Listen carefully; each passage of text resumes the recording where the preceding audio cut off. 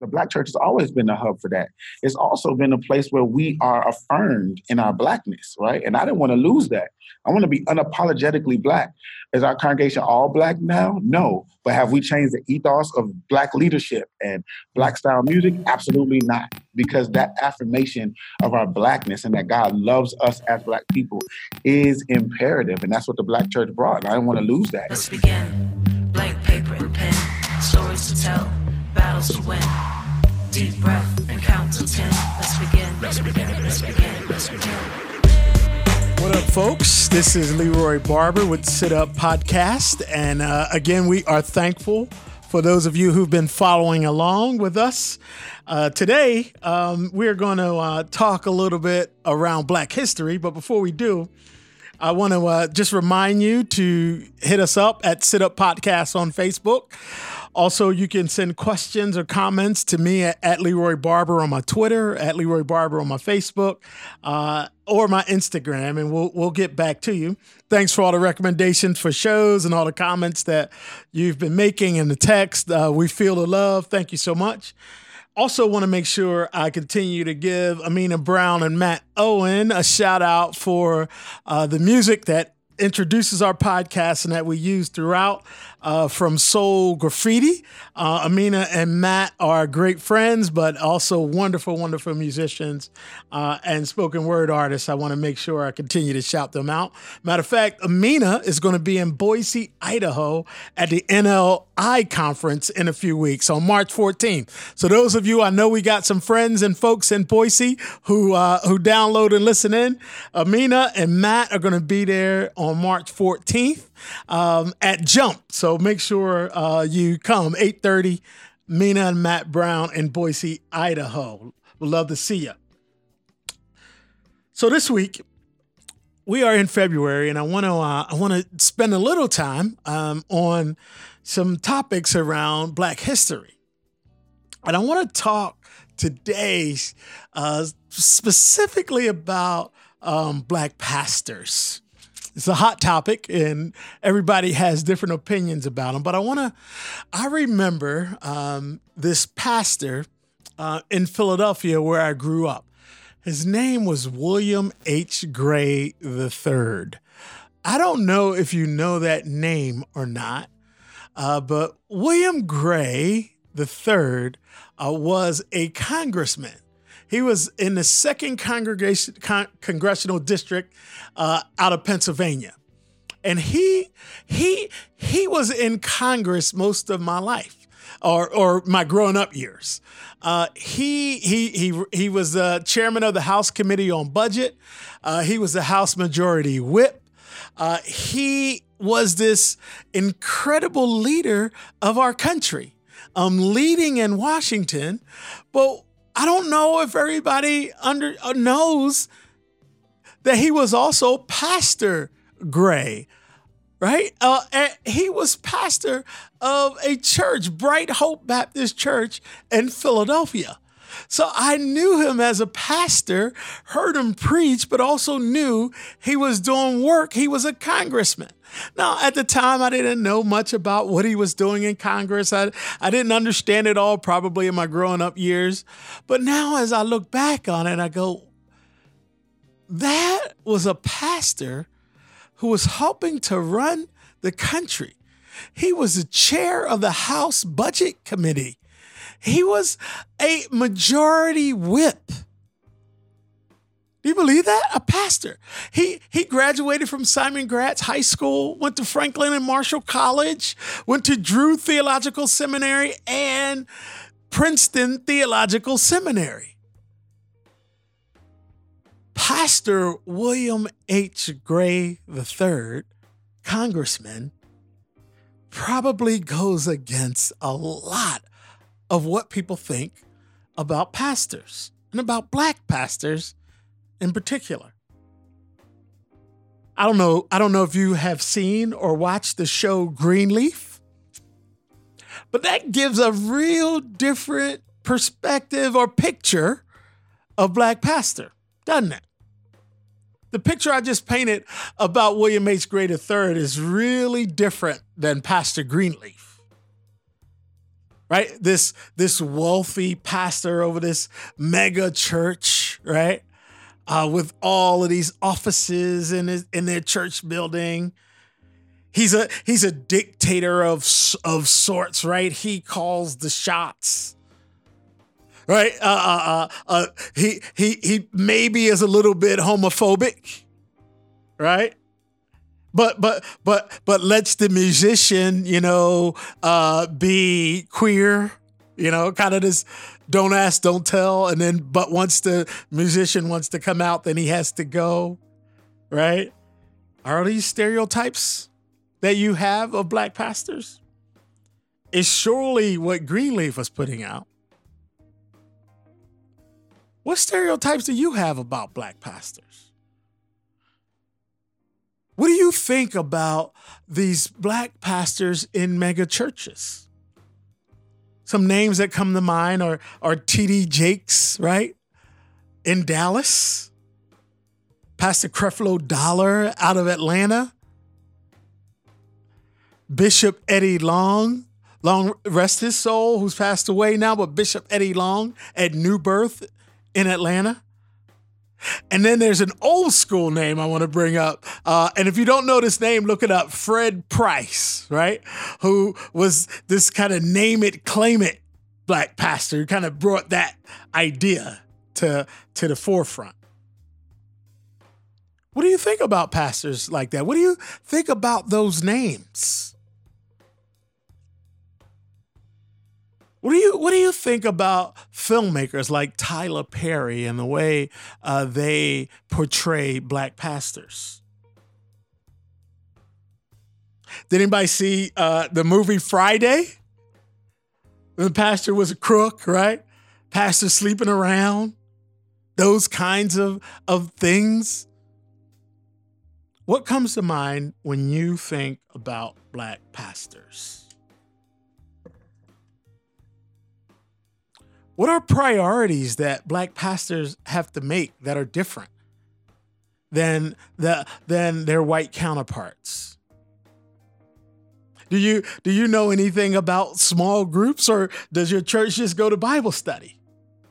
And your pastor teaches that Bible study, and in many ways are expected to teach some of those Bible studies. What about local or international missions? The determination of a black pastor and what's being spent locally, and the stereotype of not caring about international. You know that story. When does your church do meetings and programs? Are they during the day? Do you have lunches during the day and meetings during the day? Or do you have meetings in the evenings or weekends primarily? We're going to talk a little bit about black pastors here, huh? What?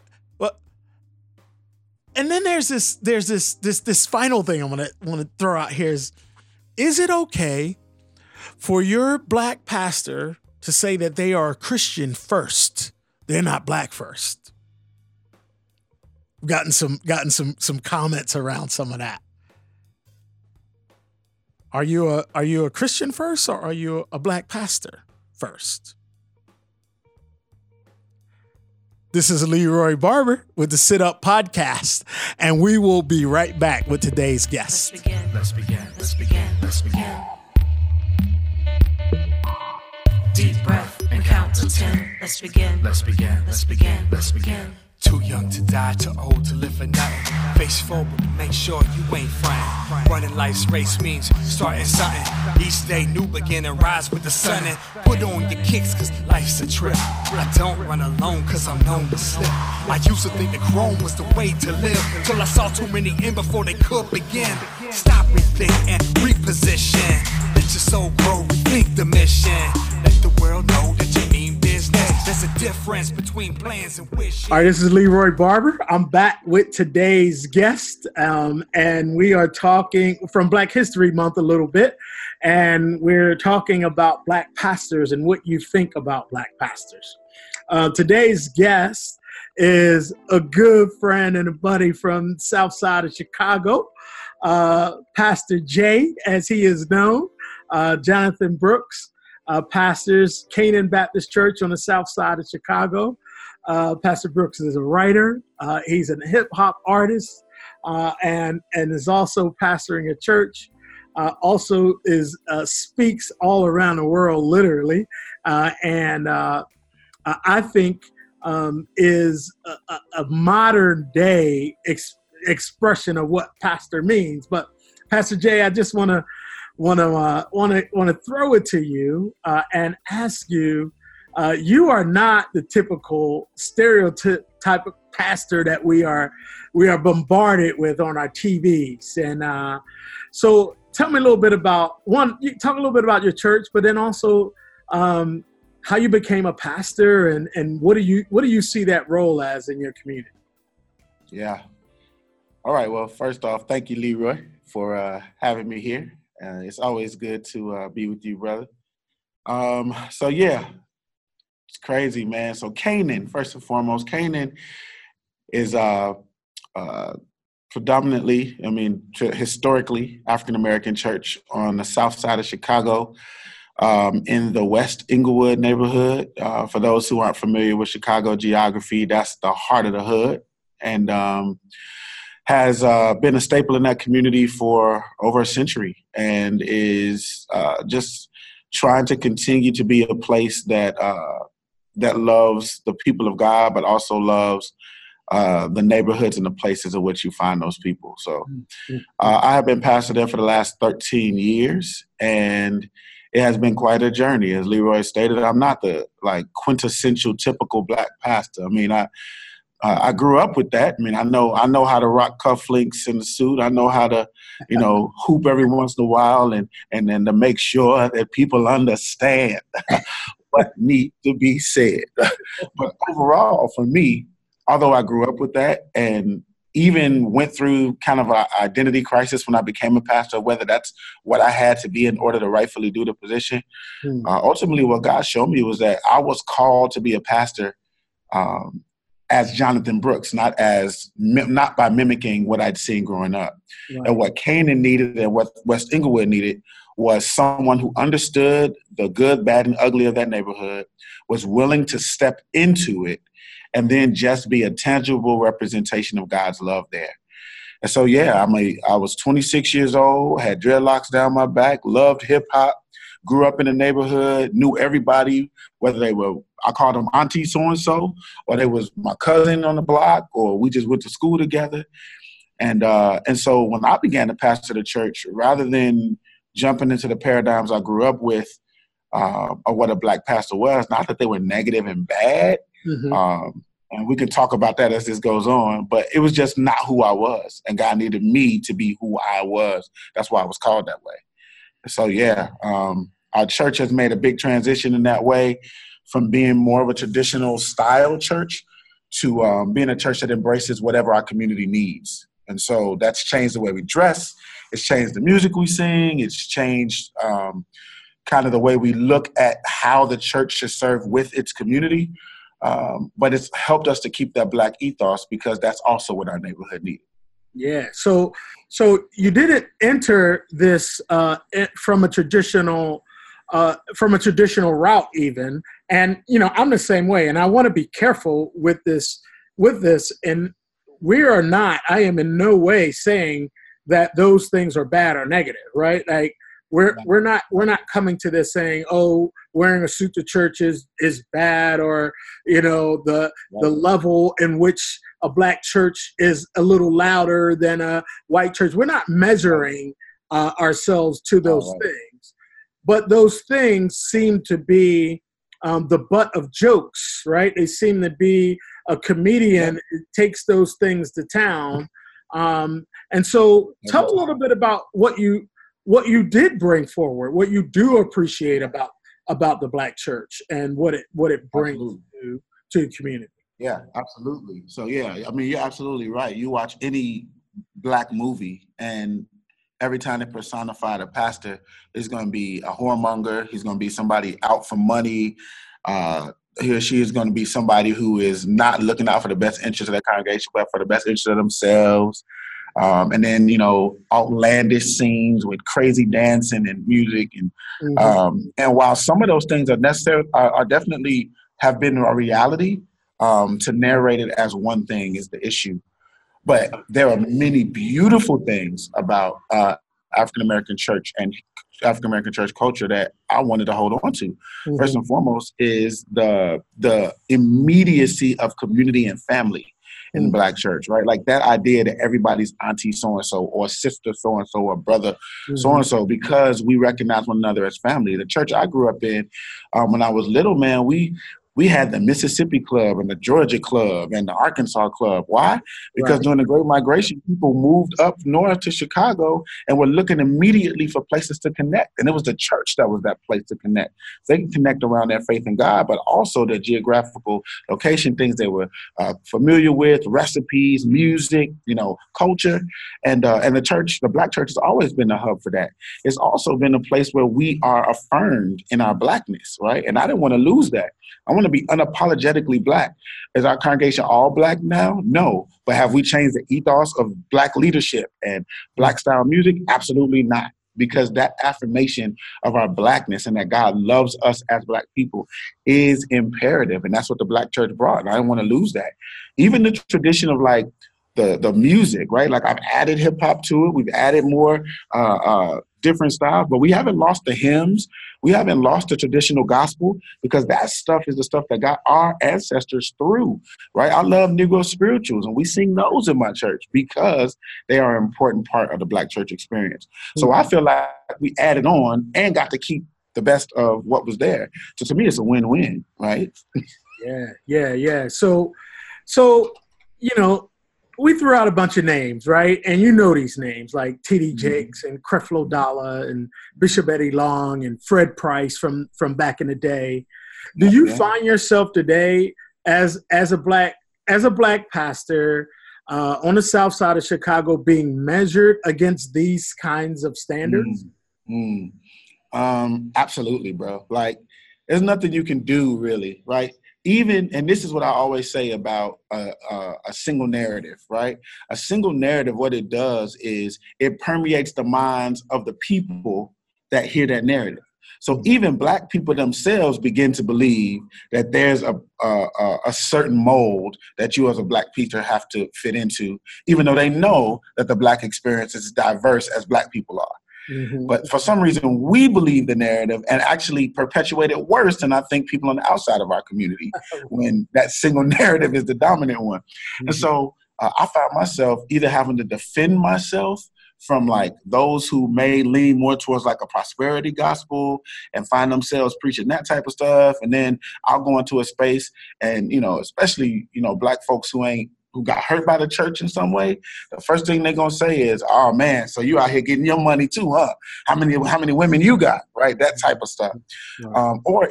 Or the congregation size or the grandness of your Sunday worship service.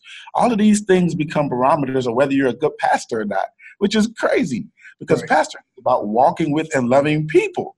So like the size of your edifice and the number of people in your congregation and how many, ministers you have on staff and all these other things that people measure by, they actually become incorrect measurements for what biblical and kingdom success actually is.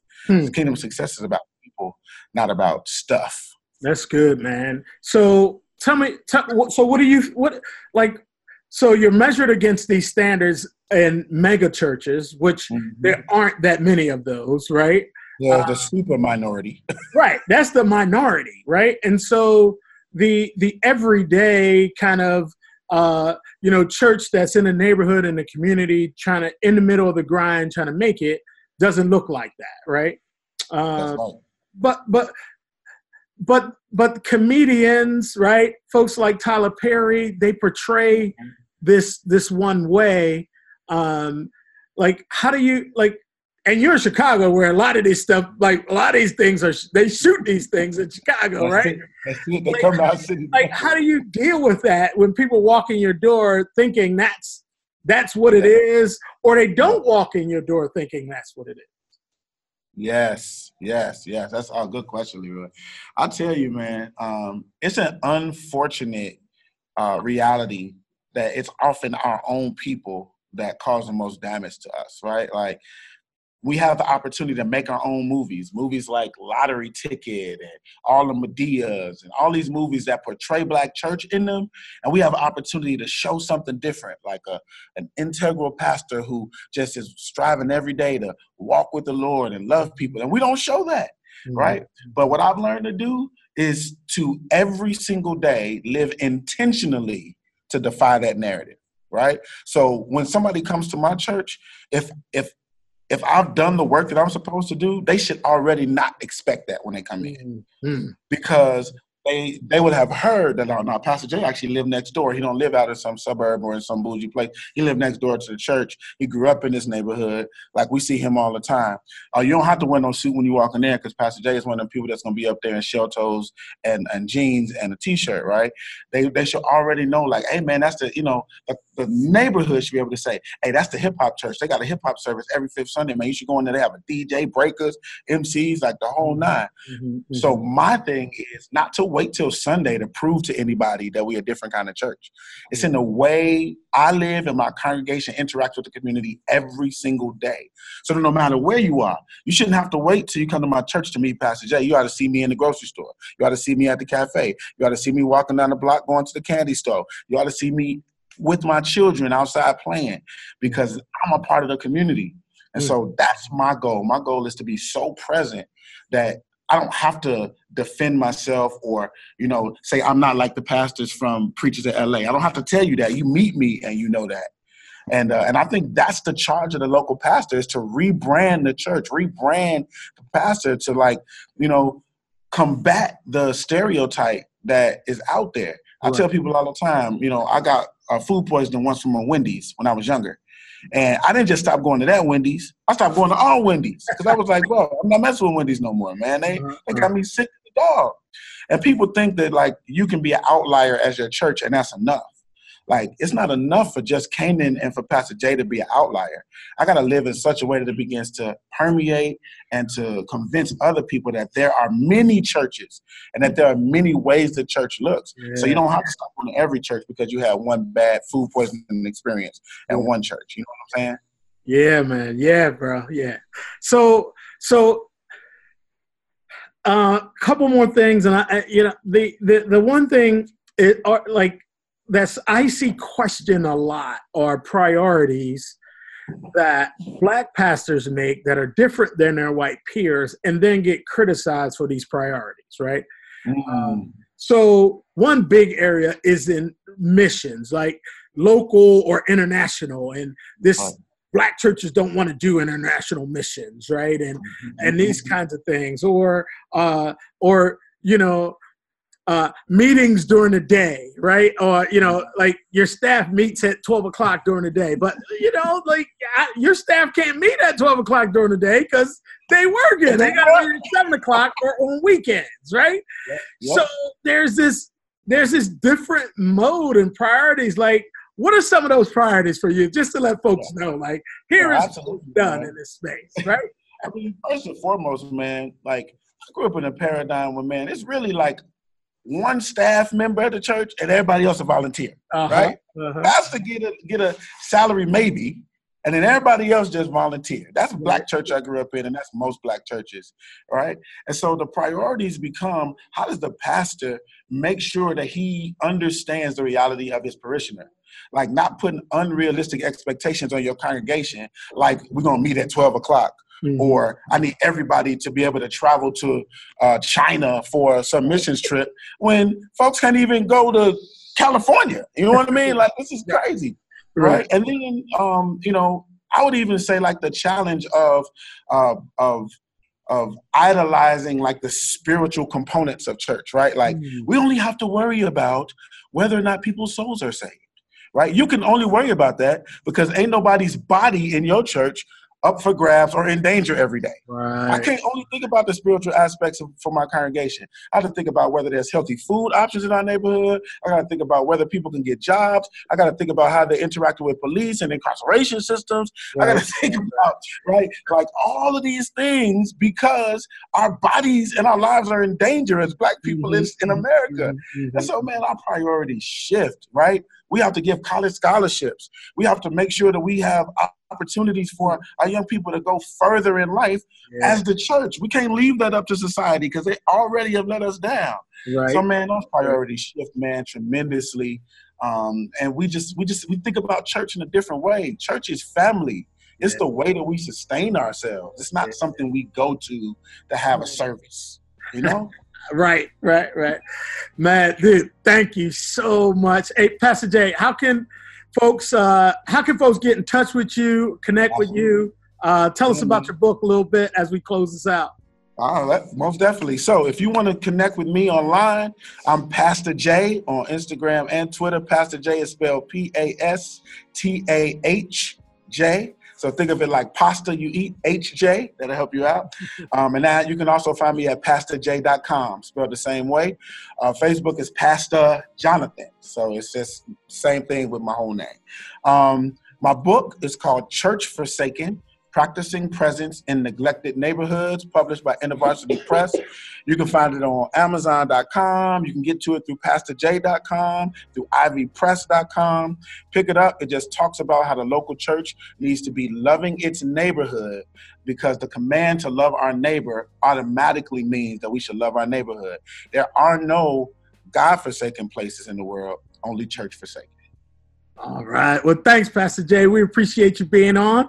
This is Leroy Barber with the Sit Up Podcast.